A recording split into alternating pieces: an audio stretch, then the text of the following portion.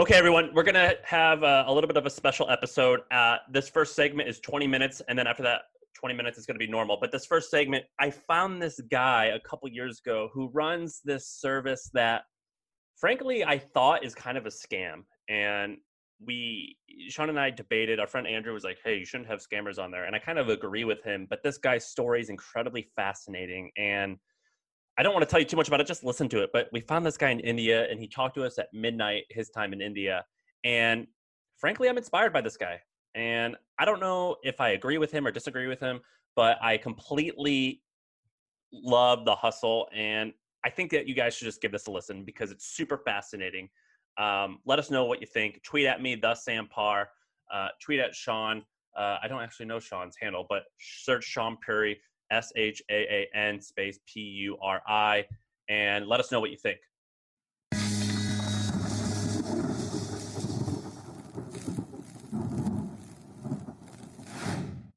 Yeah, what's up? What's going on? We got a guest here with us, Sam. Abhishek is here. How are you doing, man? I'm great. I'm doing good. So we've been talking about something you built. We've mentioned it on the last couple episodes, but I'm glad you're here so you can tell people about what you've built and what it does, and we can debate a little bit about it. So, Abhishek, can you give us the 1-minute version of what it is that you built? So we are using a referral system to give customers credits which they can use to their rides or their eat orders. Now that eat order is also available, so that they'll get discount on their every order, like up to the 50% of the order value. Okay, so about 2 years ago or 3 years ago, I forget when you started, I got an email from a friend of mine who knows everything. He follows all the latest interesting stuff, and he loves like hackers. And he goes, there's this guy, you're in India, right? Yes, right. He said, there's this guy in India, and I don't know how it works, but somehow he's accumulated hundreds of thousands or millions of dollars of Uber credits.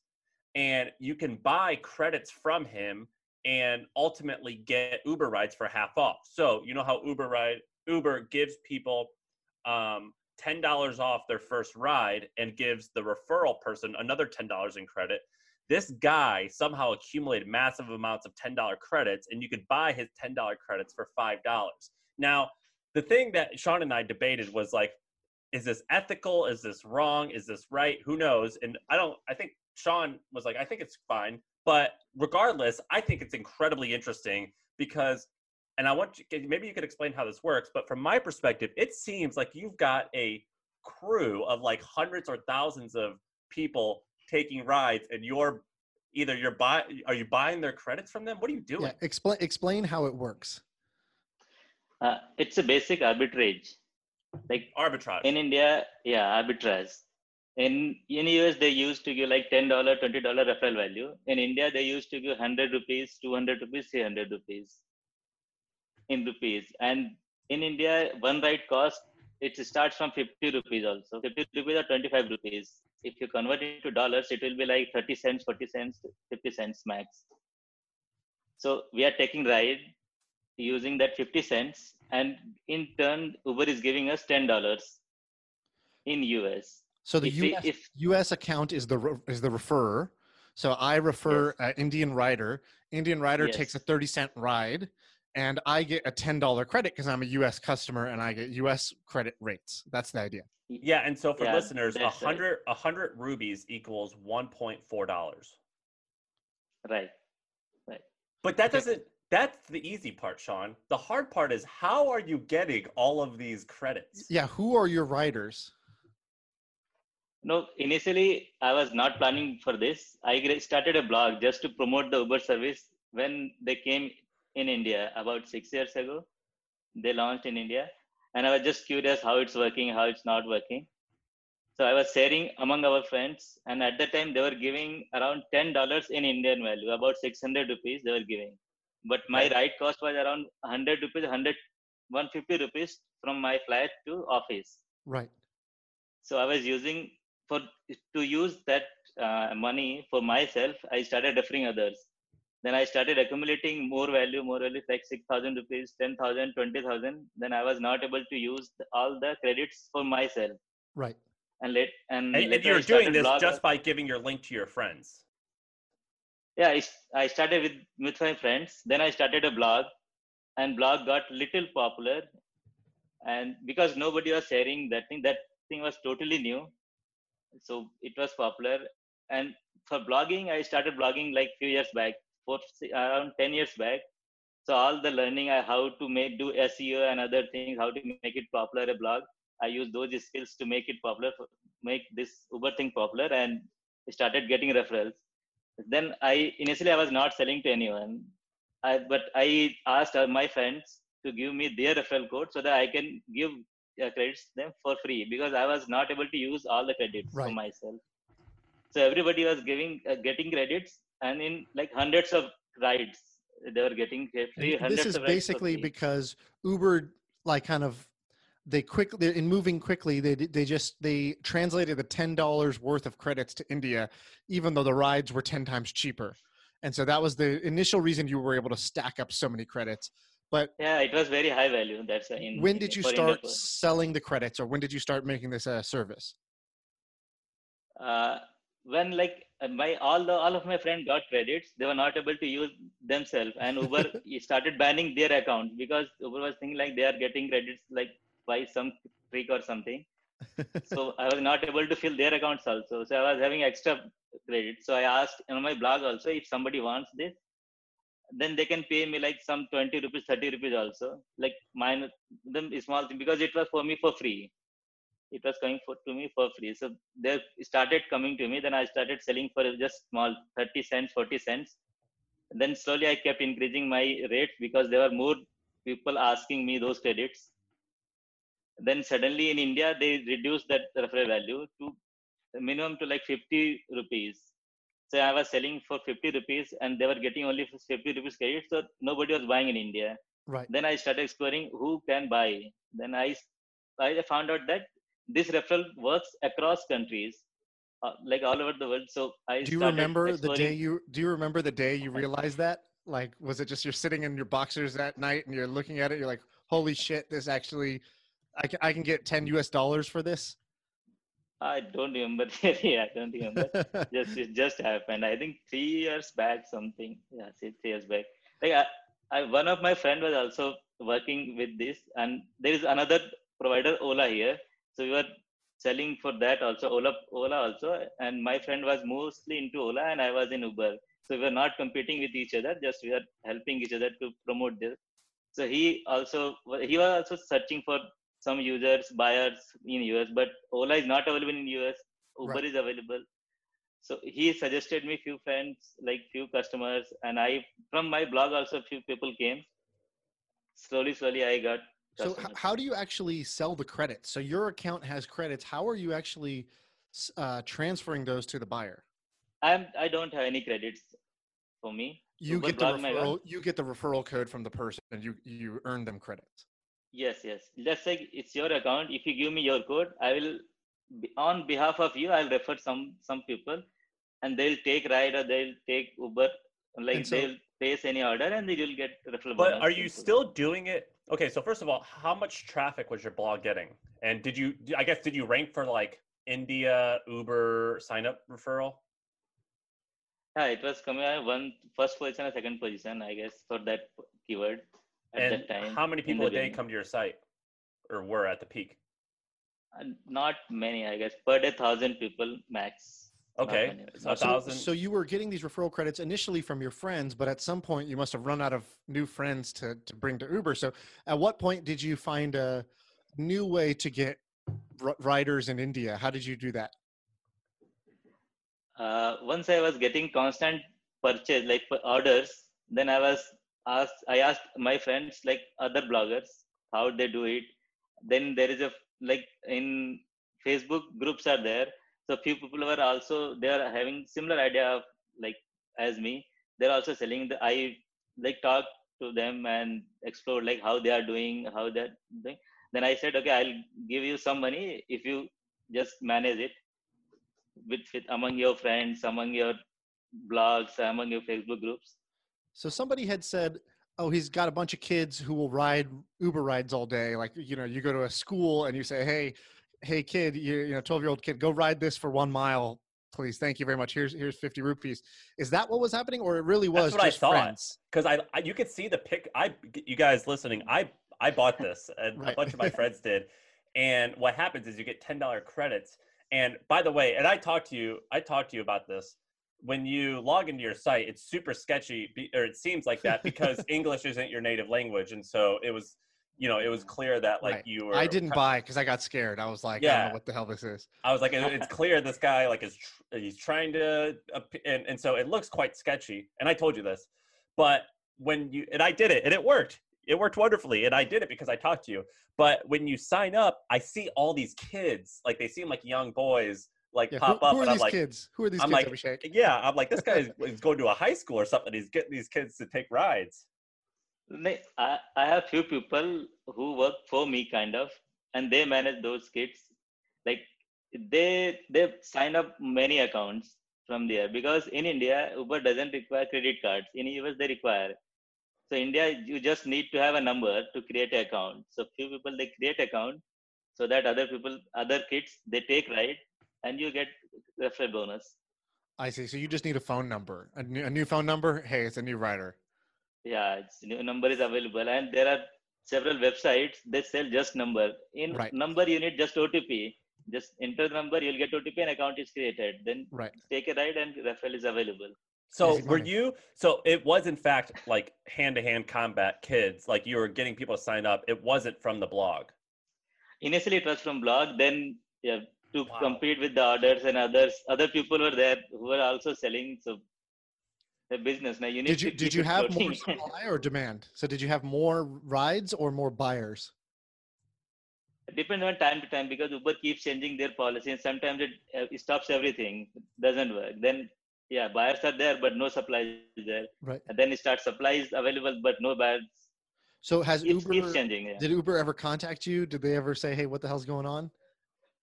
No, Uber didn't contact. I contacted Uber initially. I tweeted them like, if you give me 100 rupees per referral, I'll give you so many accounts so that you can show those number of accounts to someone, like to get funding or something like that. But they never replied to me. Then I was not able to use myself, so I started selling. No option was there. Otherwise, I was going to sell to them only. Like, okay, give me some money, I'll market for you. That's it. But they So didn't. you're forgetting a major part, or you're not forgetting. You haven't mentioned a major part of this, and this is a huge thing that I it was a red flag to me, but I still did it. Was A, you offer a discount if you pay with Bitcoin, and B, you have to change. If you're in America, which I imagine a lot of your customers are, you have to change your account to, where was it? What's the code? Maldives. So yeah, if you're in America, you have to change. You got to change your account to say that you are in the Maldives, not because I don't know why. That's I hilarious. think I don't know why you. I'll explain.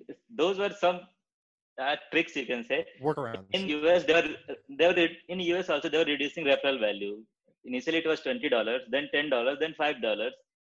Then when it came to $5, nobody was buying from us. So we're Right. looking for how we can increase it. So we, like, somehow we, like, luckily we found, like, if you change country, your referral value will go to $10. Maybe $10 set default value in the Uber system. Like, if there is no country set, it will be set to default, like, $10. Okay. So you pick some obscure Other, country, and you just get the $10 as your default. yeah, somewhere where Uber is not running. So initially we tried Sri Lanka, but after that they are like, Uber is operating in Sri Lanka also. In Sri Lanka, referral value is set to Sri Lankan value, like some 100 rupees or something, Sri Lankan value. Then we found Maldives, and then any other country you can set where Uber is not there, Uber is not operating. Then it was setting default value to $10, but $10 is good value for everyone to buy, so they were buying. Now that I'm is also giddy stopped. talking about this. Yeah, And Sam's smiling like I've never seen him smile before. I'll tell you why I'm giddy about this. But first, is it? I want to make sure I say your name correctly. Sorry, Abhishek. Yes, right. I'm giddy about this because I don't know if I agree with the ethics of it. I don't know. But what I think is amazing is how hard you hustled to do something. And I think the people like you who come up with these intricate, and I'm not saying I feel this way, but let's say that a listener says this is a scam and you're a scammer, but even the balls that it took to do this and the operation that you built around this, I find incredibly fascinating. And I think the people who build amazing things often start out this way. And I just think that you're frankly inspiring. I think it's amazing.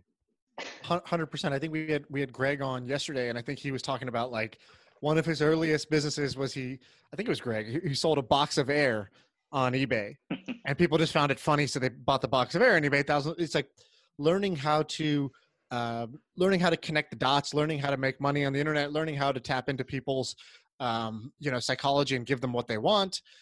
Those are sort of core underlying business skills. And so, the very first thing you said was, this is a basic arbitrage. This could have been with Uber credits. It could have been with airline miles. It could have been with any system that's out there. If you discover a price discrepancy or a sort of a loophole in the way that the system is set up, that's an opportunity that you can take advantage of. Now, some people will say, hey, this isn't right. So, my brain goes down this checklist. First, I say, is this morally or ethically wrong to me? And, is anybody being harmed by this? From my understanding, nobody's being harmed by this. Was that correct? Or is that, are you sort of exploiting these high school kids and then sending them on rides to the mountains and then they have to walk back or something? No. They're getting pocket money, pocket expense. Right. Anyway. And then the second thing is like, is this illegal? No, this is not illegal. Is this against the terms of service of Uber? Maybe, but it's on them to sort of enforce that if they're gonna allow this. Sounds like you literally reached out to them.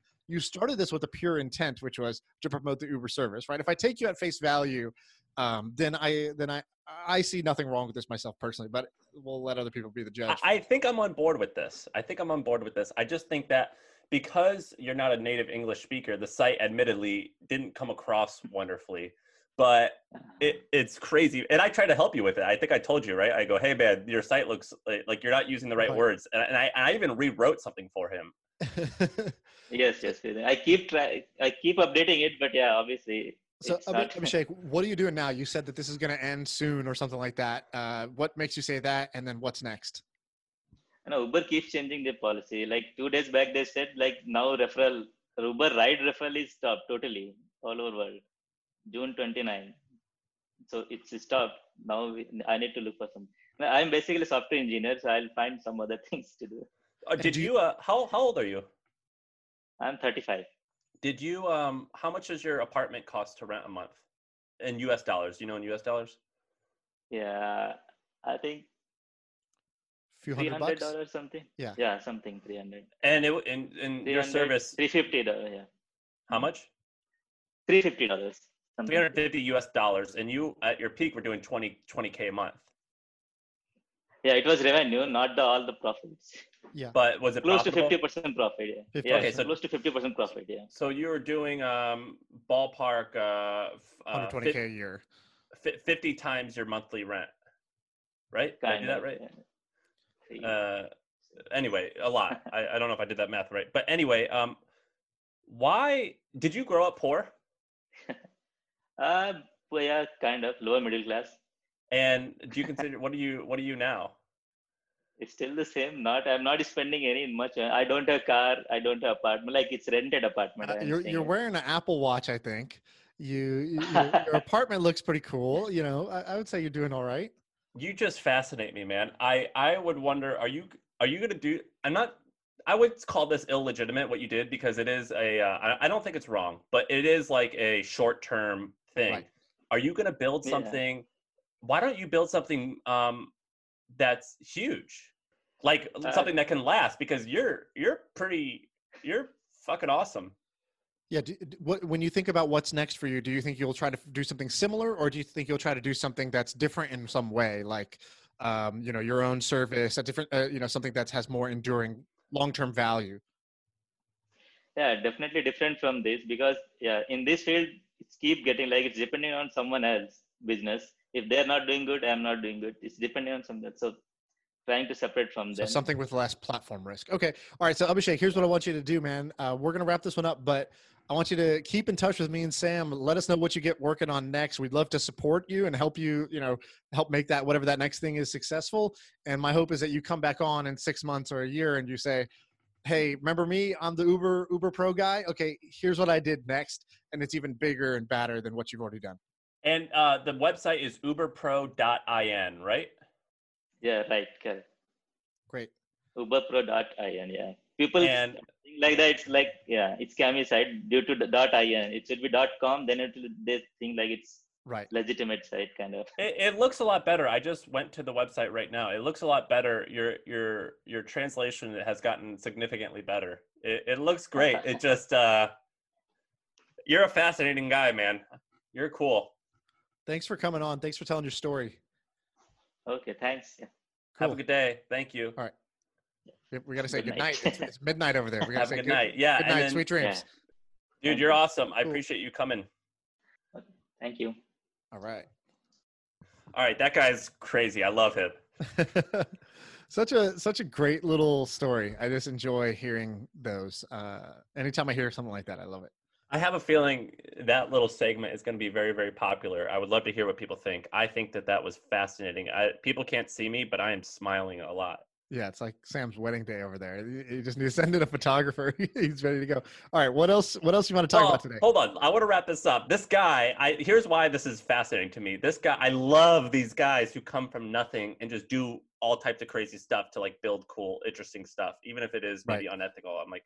I'm gushing over this guy. I love these types of people. Okay, you want to move on? Yeah.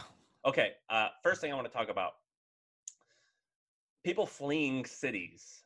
I posted about this in the Trends group. I posted about this on Twitter. I've gotten roughly 200 to 300 replies. I put my 30-day notice in to my apartment. I'm located in San Francisco. A report was released for June numbers. San Francisco's rent is down another 11%. Sean, do you think that cities are going to change, or like some of the major expensive cities, so New York, San Francisco, I don't know what else, do you think that they're going to change forever?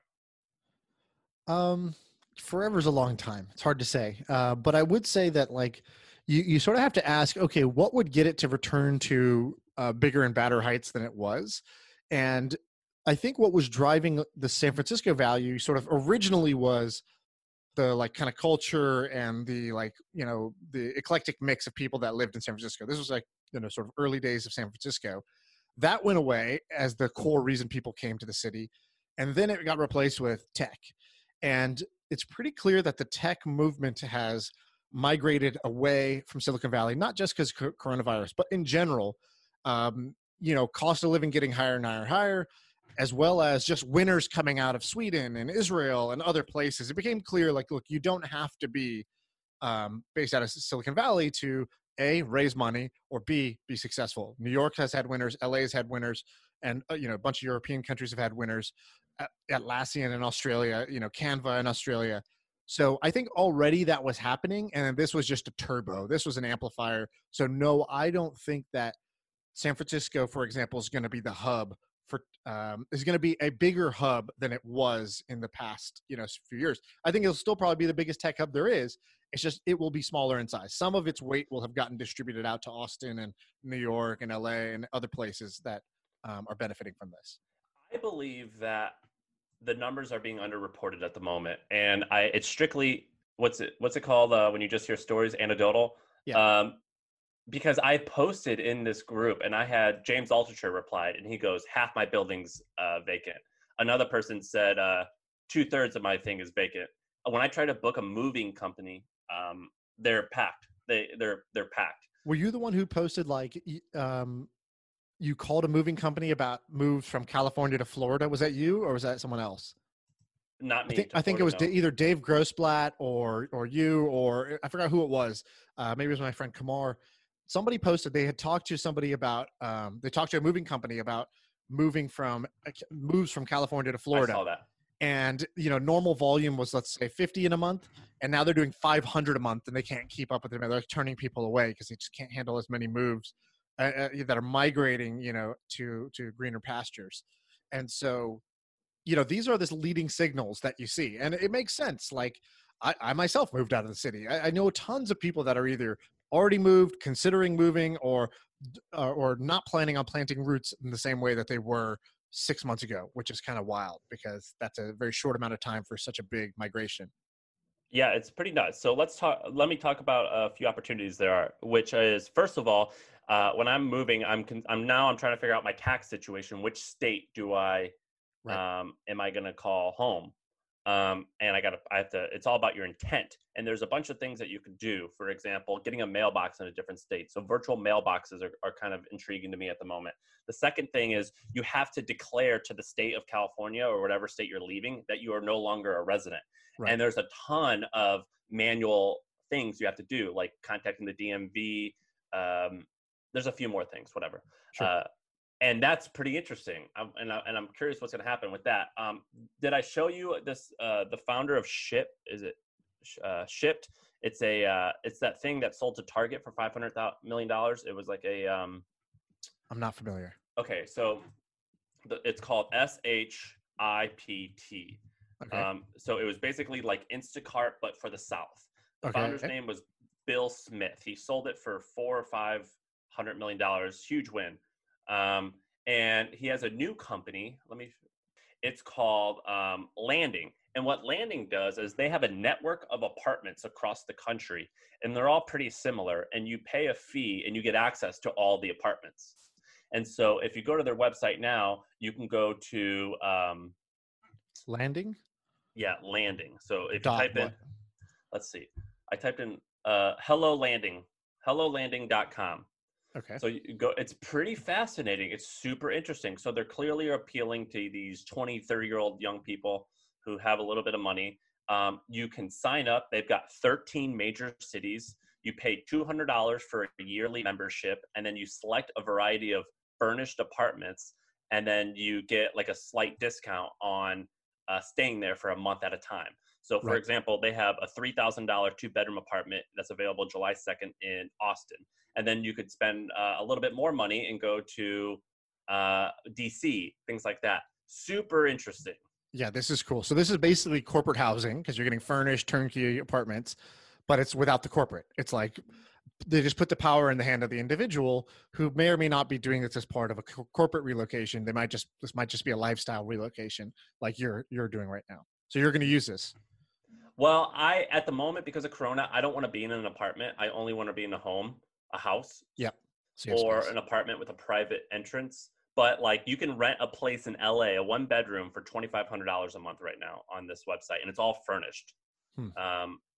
Very fascinating. Now, there's a lot of holes in this model, but this is something that is very attractive to me and very interesting. And Sonder is kind of similar, right? Yeah, but they're not doing so hot because they were corporate travel, and there's rumors. I think they laid off a ton of people. There's rumors that they're going to go out of business. Yeah, that's crazy. And then there's another one called Guild, started by a friend of mine, maybe The Guild or Guild, and they do the same thing, but it's also for corporate travel, whereas this is more so for nomadic-y type of people. Right. Very fascinating. What do you think about this? Yeah, I like the idea. I think it's kind of one of those ideas that's either going to seem obvious in retrospect, or you never hear about it again. So I think that it makes sense that more people are going to be doing this. The question is it enough? I like the membership model, right? Like I think that's kind of a core difference from, okay, well, if I'm going to move, I'll just go and do my search, whatever. But like once I'm in this network, then I'm just going to keep picking apartments in this network. But and I think you're trying to move like whatever every month. Most people are probably not trying to do that. I'm not going to do that for a long time. Right. So I think, the question is like, what is the like length of stay, and are they pricing these above what it would be if I did a year-long lease and they're making more off it per month due to the flexibility? Okay, I could believe that. But then it's questionable if the economics are going to work, right? Because you're going to have vacancies where, there's gaps of renting, and do the economics work based on how many people are trying to do this at all times? It's one of those situations, unlike Airbnb, where for Airbnb, they don't pay to lease all the places. So when demand goes down, sure, their revenue goes down, but their cost basis also goes down. Whereas for these guys, their costs are going to be fixed essentially because they're going to be locked into all these leases. So they can't withstand kind of the normal demand fluctuations that Airbnb type site could do. Yeah, I'm interested. I agree with everything you've said. We'll see. What do you got? Okay, let me tell you about some things that I found kind of interesting. So you wanted to talk a little bit about levels, and we've mentioned it before. Tell me what's interesting about levels. So levels, for those who are either new or you don't remember, at one point in time, me and Sam did this 1 month weight loss challenge where we installed a continuous glucose monitor on our arm, and it measured, how is your glucose spiking based on what you eat. And the way this challenge was organized by this guy, Justin Mayers, was if your glucose level stays below a certain level, meaning you're not eating sugary carb foods, he will essentially return a deposit. We made a deposit of like $800 at the beginning of the month. Every day that we ate right, he would Venmo us money back. And it was a cool idea. It was a fun challenge. It wasn't super well run, but it was also, both of us walked away being like, yeah, well, this is the future. I'm going to have a device implanted on my body that tells me how my body's doing in real time. And so Levels is a company that's trying to productize that. So what did you find interesting here? Why'd you put Levels back on? Yeah, this app is not in the App Store. It's Test Flight. Yeah, it's in Test Flight. Levelshealth.com. So yeah. The background here is, so people who have diabetes either have to prick themselves every certain amount of time, hours or days, I don't know, and test their blood glucose. And there's a company. It's like the huge health company. I forget what it's called. Probably Pritzker does it. I mean, whatever the huge conglomerates are, they have this machine called the Freestyle Libre. Abbott is the name. Abbott, that's the one. It's a huge conglomerate. It's just a big thing, and it's this thing that you put into your arm, and it tracks your blood glucose like with a 30-second delay, and for 2 weeks.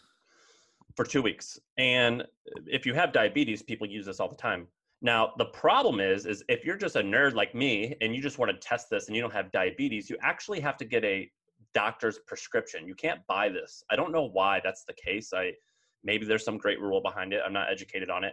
But what Levels is trying to do is... To clarify, I think you can buy it. You just aren't subsidized by insurance, so it's more expensive, right? But maybe you can buy it from one of those like penis enlargement pills websites or like something like that. But I don't think that you can go on to Abbott.com and buy it, or FreestyleLibre.com or Libre.com and buy it. Right. I'm almost positive you can't. And I don't know why it's so hard, but it is. And so what Levels is doing is they're doing two things. One, they're giving you an app that you can make it easy to track your levels, your blood levels, and they're trying to eventually create the hardware for it. And I think this is just incredibly fascinating. I think these guys are raising money now, and I think it might be something to bet on. I don't know yet, though, but it's really cool. What do you think? It reminds me of, like, if you had just told me the idea, I would have been like, oh my God, I got to invest in this. After doing it for 2 weeks, first of all, at the time, now maybe it was just early on, their app kind of sucked. It wasn't like the normal, the out of the box Freestyle Libre app was just better to use. Totally. First, you had to use it because that's how the scanner works. And so this was like, first scan it in this app and then open the Levels app to like see it in a prettier chart. And I didn't find it prettier nor useful at all.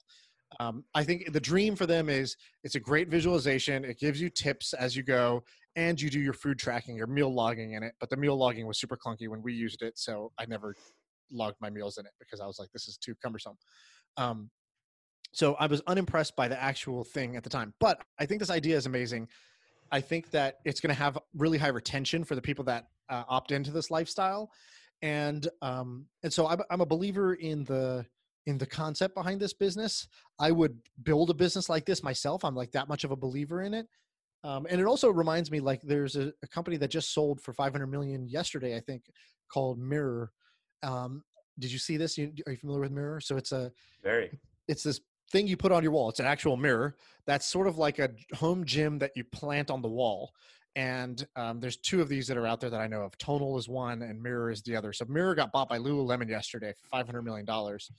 And, on the surface is like one of those really hard businesses. It's like hardware, new behavior for customers, really expensive, And so you could see all these different ways that it was going to fail.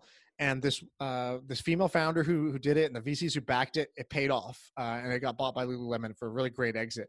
And I think that something like Levels has the potential to be that. If they can build the really awesome consumer, kind of like the health conscious consumer, what they want, that's more than a Fitbit, that's more than an Apple Watch. It's actually tracking their glucose levels. I think they could end up getting bought right back by a company like Abbott or by one of the sort of big, either health or fitness companies that are out there. So I think it's a good bet as a business. I wasn't in love with the product. I agree on everything you said. I think that what the problem it's solving is twofold for me. The first thing is nutritional information and calorie information on a lot of packaged foods and normal foods. Do you realize how wildly inaccurate that is? Like it could be like 20 or 30% off.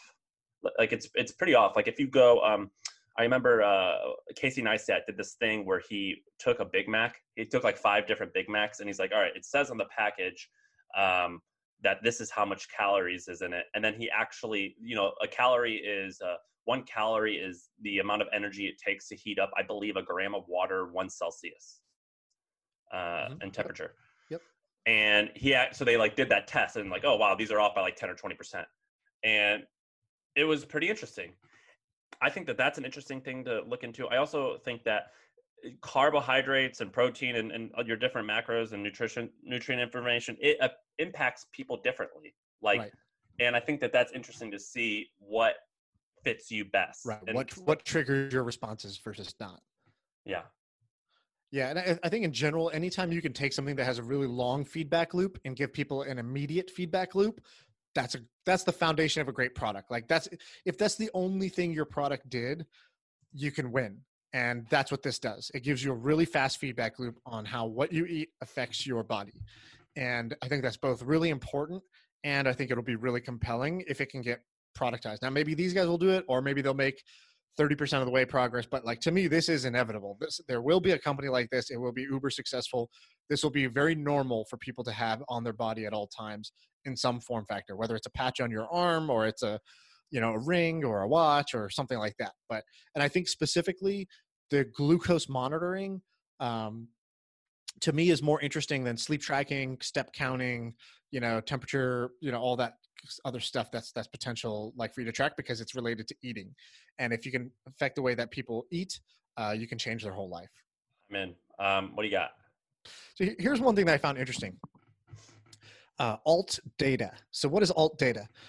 So there's this market that I didn't really know existed, but it made sense when I heard it, which is alternative data that people buy. So the alt data market is like 2 to 3 billion a year right now. And what this means is, let's say you're a trader, you're on Wall Street, or you're a hedge fund manager. You are constantly looking for an edge. You're looking for alpha, as they say. So how do you have an edge on the market so that you can get better returns than the average, right? Because you're charging fees to your customer to manage their money. So you have to beat the sort of passive indexing that they could just get by being in the market as a whole. So turns out there's a huge market for alt data, and where people are buying, one of the following. It could be satellite imagery. So for example, you can look at crop yields in different countries and you can know how the commodity prices are going to be affected and how that affects Starbucks because they require these beans over here. You can look at mobility data. So that's what's happening right now for people who are betting on the economy to recover. So Google and Apple have these charts that show how much people are using Google Maps, which shows how much they're moving around right now. And that's a key indicator of like commerce activity. So a lot of the people who are betting on the economy, they're trying to figure out, all right, are we about to go into shelter in place 2.0, or are people getting out and about and the economy is about to recover? It's really financially important to know that. So they're buying mobility data. They're buying, other sources of data, which is like Robinhood. One of their core business models is they sell I forget what it's called, like flow data or whatever. Basically, they sell the transaction data of what people are trying to buy on Robinhood to these quant funds who will then front run the market in many ways. They'll see that, okay, a bunch of retail traders are going to buy Tesla. Cool. Let's go buy Tesla faster than they can, and we'll get the uplift of this retail traffic that's coming in. So there's all these different alt data sources, and I just thought this was a really interesting business to do one of two things. Either A, you could build a alt data marketplace where basically people could put their source of data, and buyers could come and browse the different satellite providers, the different mobility providers, like whatever. And you can sort of pitch what your thing does, and they could pay to get in contact with you to vet your stuff. And then there could be cool. a reputation market around it.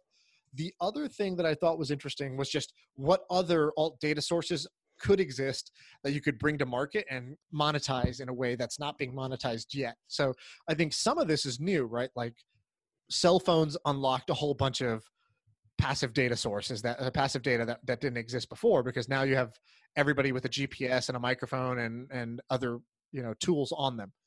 So I'm curious what other alt data sources might exist that could tip people off to make better financial decisions, or at least for Wall Street, because that's where the big bucks are. That's pretty interesting. And so sometimes at the Hustle, people, like crazy people, will email me and they're like, "Oh, you're selling my data," and I'm like, "I'm not selling your data, because I literally don't even know how to do that."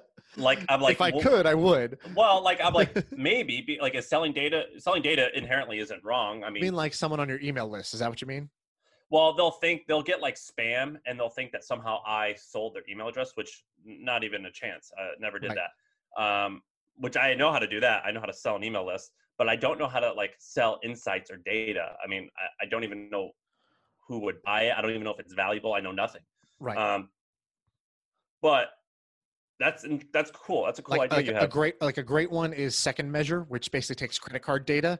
And so people know, okay, DoorDash is beating Uber Eats because they can look at the Second Measure data, and they can see, who's doing more credit card transactions out of those different companies. So VCs are using this.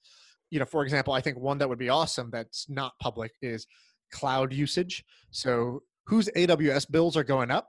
And if you somehow knew whose web traffic is going up, or whose bandwidth is going up, or whose consumption is going up on AWS, I think that would be a really interesting signal to use to invest in companies or sectors as a whole.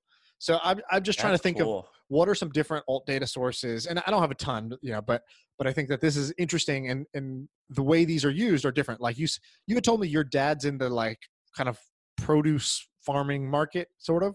Yeah, and they do, and he's got like a small medium-sized business, and so they're not using significant data, but they definitely use the weather, and they use some futures and things like that. But yeah, and so I think that there's a lot that's in agriculture where people are selling specific weather data, like more specific than the sort of general weather data, and also just general yield data that they have across the agriculture market for individuals in that space. And so I think that's kind of interesting too. So I'm curious. I know that for example, in sports, there's Synergy Sports, which measures all the court movement of basketball players on the court. Now, I think it's available, or it's bought by every single NBA team, because no NBA team can just afford to like not have the data when the other 29 teams are doing it.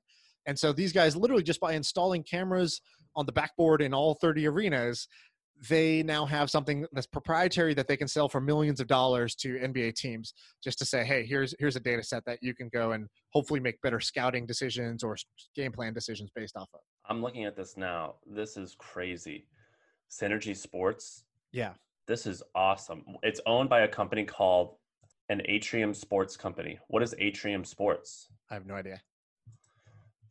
That's amazing. I never, ever would have thought. It looks like it might be a public company. I never would have thought that this was a thing. And I love simple ideas like that where, it's not rocket science. I think they get exclusive partnerships, and also the teams don't want multiple cameras having to be installed in their space or whatever. And then they have like tremendous pricing power over the teams once they have the data. And so, the richer their data set, like the longer they're installed, the worse the switching costs are if they ever want to use another provider, right? Because, okay, we could use this other provider, but then we lose the last 10 years of historical data that we might use to find patterns or make better decisions. And so I think a company like Synergy Sports is a simple company that's very well positioned in this market. So Synergy Sports was either owned or co-owned by Mark Cuban, and he sold it, and the company sold it to Atrium Sports for $90 million. Interesting. I think it's worth a lot more now, because this is sort of a more recent trend. Okay, another thing to follow up on that's sort of sports related. So we had talked about Jack's idea of a a baseball card sort of Fort Knox, and a place to store and trade baseball cards without it ever having moved hands. And then a whole bunch of people reached out after the podcast, which is great. Love it when they do that, to be like, hey, you ever heard of Freeports? And I was like, well, no, I've never heard of that shit. What is it? And basically what Freeports are, this is my like very brief Googling afterwards, but I was like, oh, I should mention this. I should close the loop on this. So a Freeport is an art storage warehouse. So basically people do this for art. So it does two core things.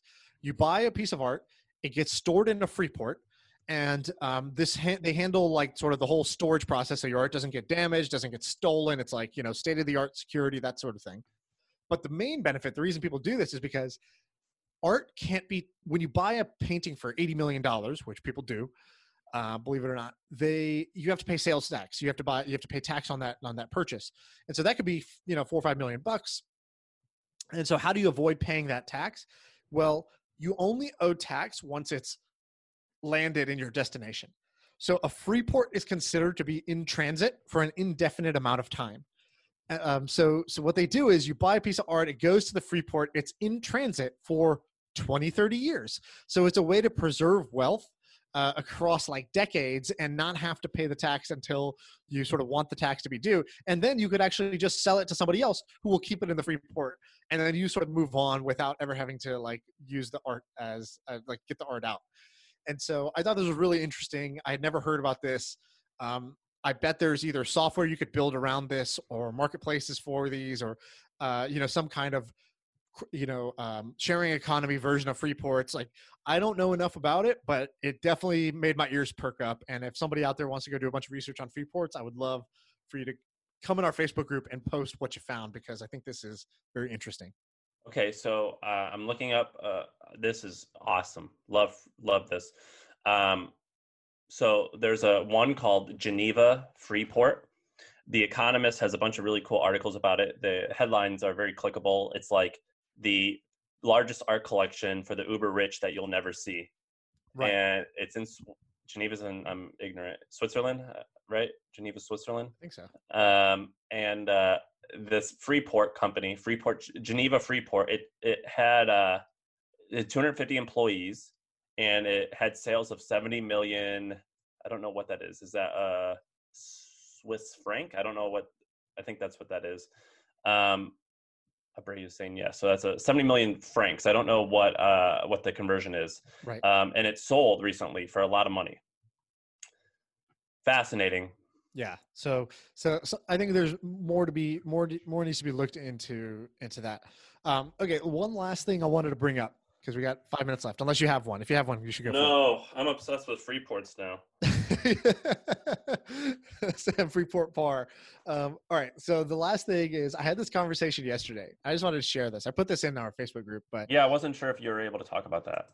It's going to be kind of a tease. So sorry, but whatever. But I still think there's some lessons to be learned. All right. So I was talking to somebody yesterday, a very credible person.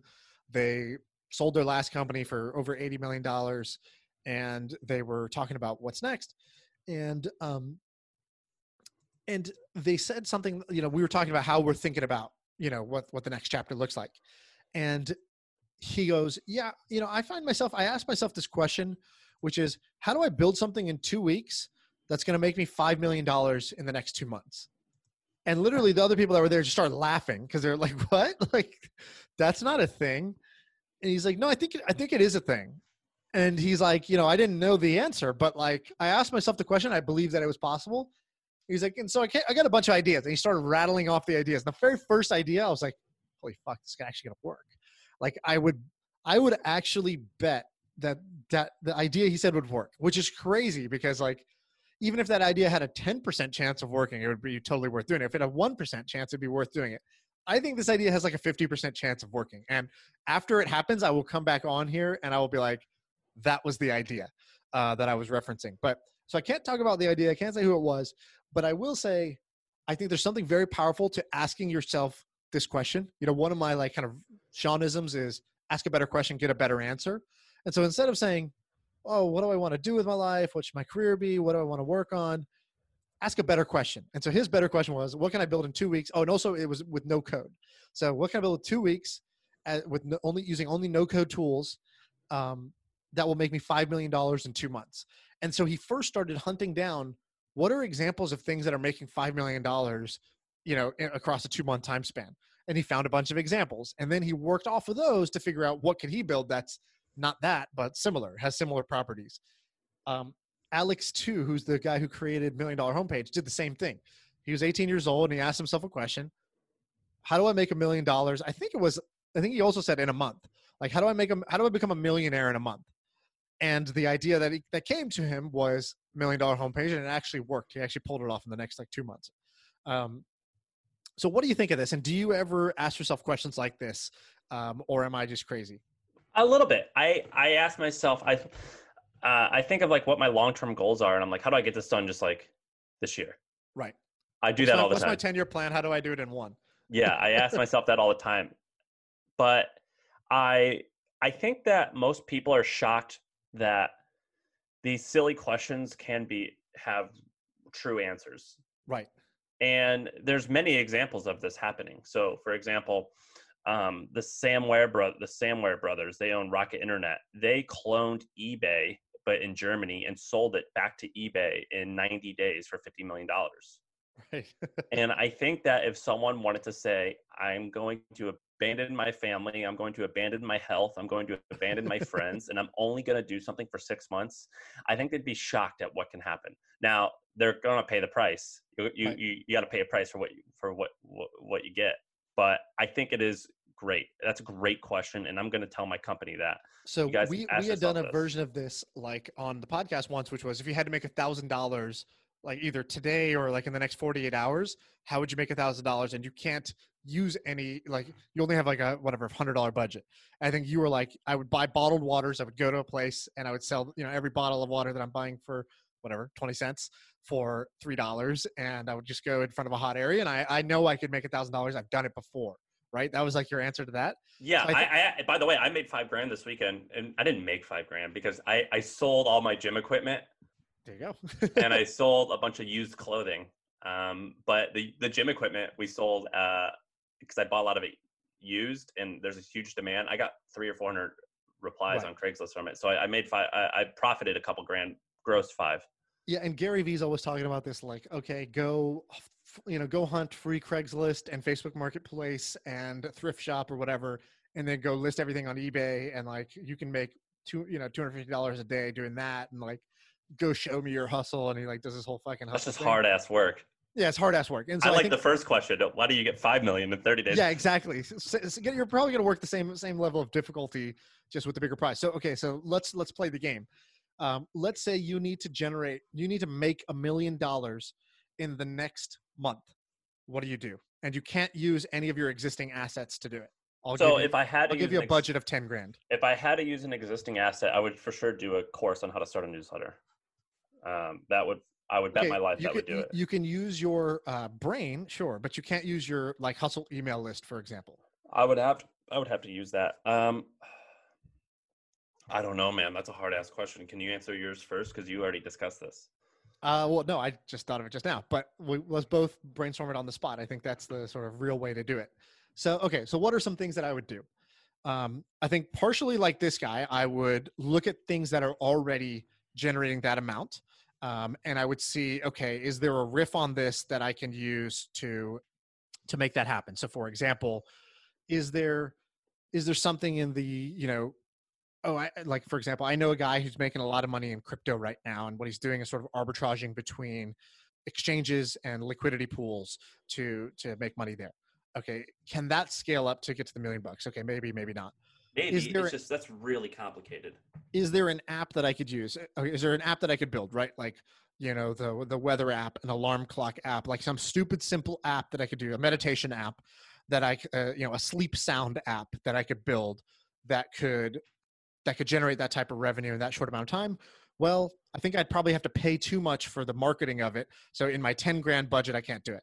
So the constraint really is the $10,000 budget. Okay. How do I do that? I think you have to make something that a business will buy from you. Like they would buy the asset. So like, as a customer, you mean, not like acquire it, because acquisition will take too long. Well, yeah, but what is like an immediate need? So like if someone's like, I need more customers, it's like, hey, I built this database. I think there might be some customers here. But like if you had to use no code, you'd have to like, You don't have to use no code. You just $10,000. I would have to because I can't code. Right. Fuck, that's hard. You can recruit someone. You can convince someone. I mean, I guess you could do real estate and try to like finagle like a contract on something, but I don't know how to do that. So I wouldn't be. Okay, yeah. So that's one way. So what you could do is you can you could go hunt for a property that is sort of distressed in some way. You could get the right to buy it and not, you get it under contract without putting your money down yet. And then you can simultaneously find a buyer for that property that's because they're not marketing it the right way. And you could basically do the buy sell on the same day without ever putting the money into the deal. Wholesaling. Abreu corrected you. It's called wholesaling.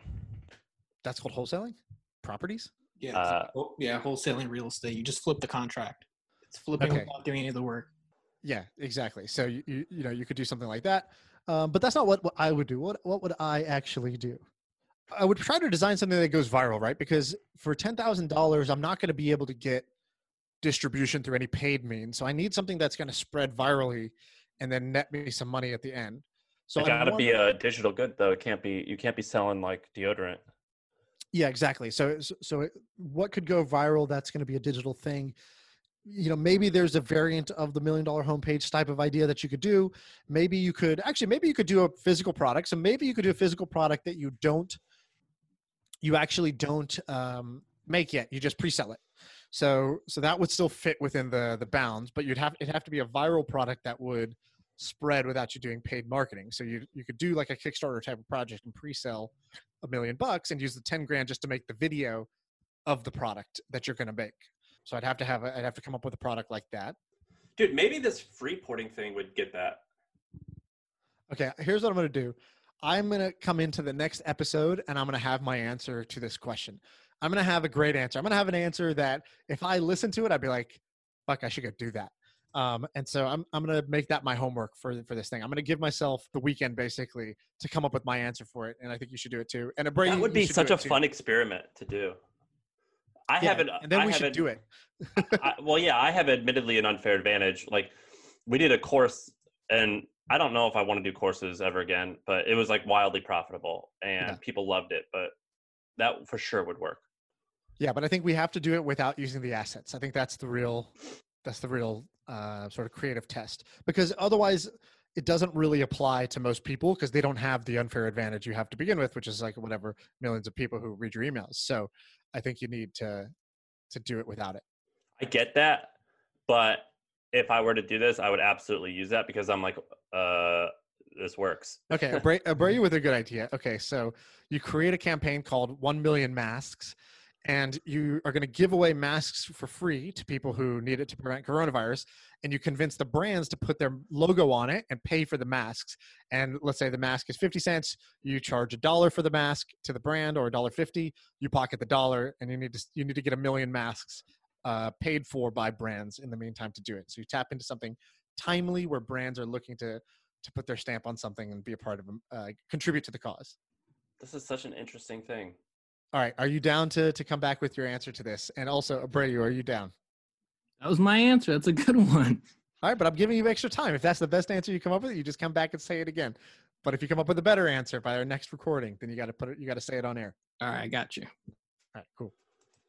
That's how this podcast can go viral, by the way. We just put our money where our mouth is. We say, hey, we did this brainstorm thing. And by the way, for the next month, every episode is just the progress of doing that thing and reaching the million. This is so much work, but I'm down. I'm very interested. Hey, there's a prize. You can make $1 million this month. It's not work for nothing. Do you consider yourself lazy? Yes. Same. To the point of like it being a negative. Same. I'm like, so much work. I remember I applied when I moved to Silicon Valley. I was applied to the job at Monkey Inferno for the Idea Lab, and I had made like a resume, like a website resume. I basically went all in for them. I made a website. It was my resume. It was about them, tailored to them. And one of the sections was I made it like a video game where I was like, here's my attributes. Like if you go in Madden or whatever, it's like speed 99, this, whatever, 92. And so I did it for all my business attributes. and work ethic was my lowest attribute. It was like 5 out of 10 or whatever it was, like 55 out of 100.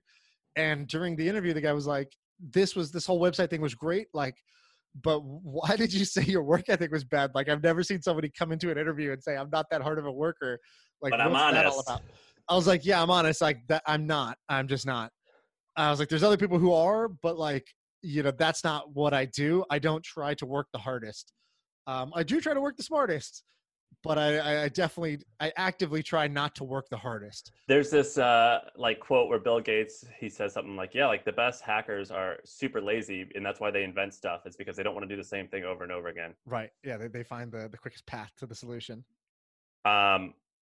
Well, let's wrap it up. Tweet at us. Let us know what you think.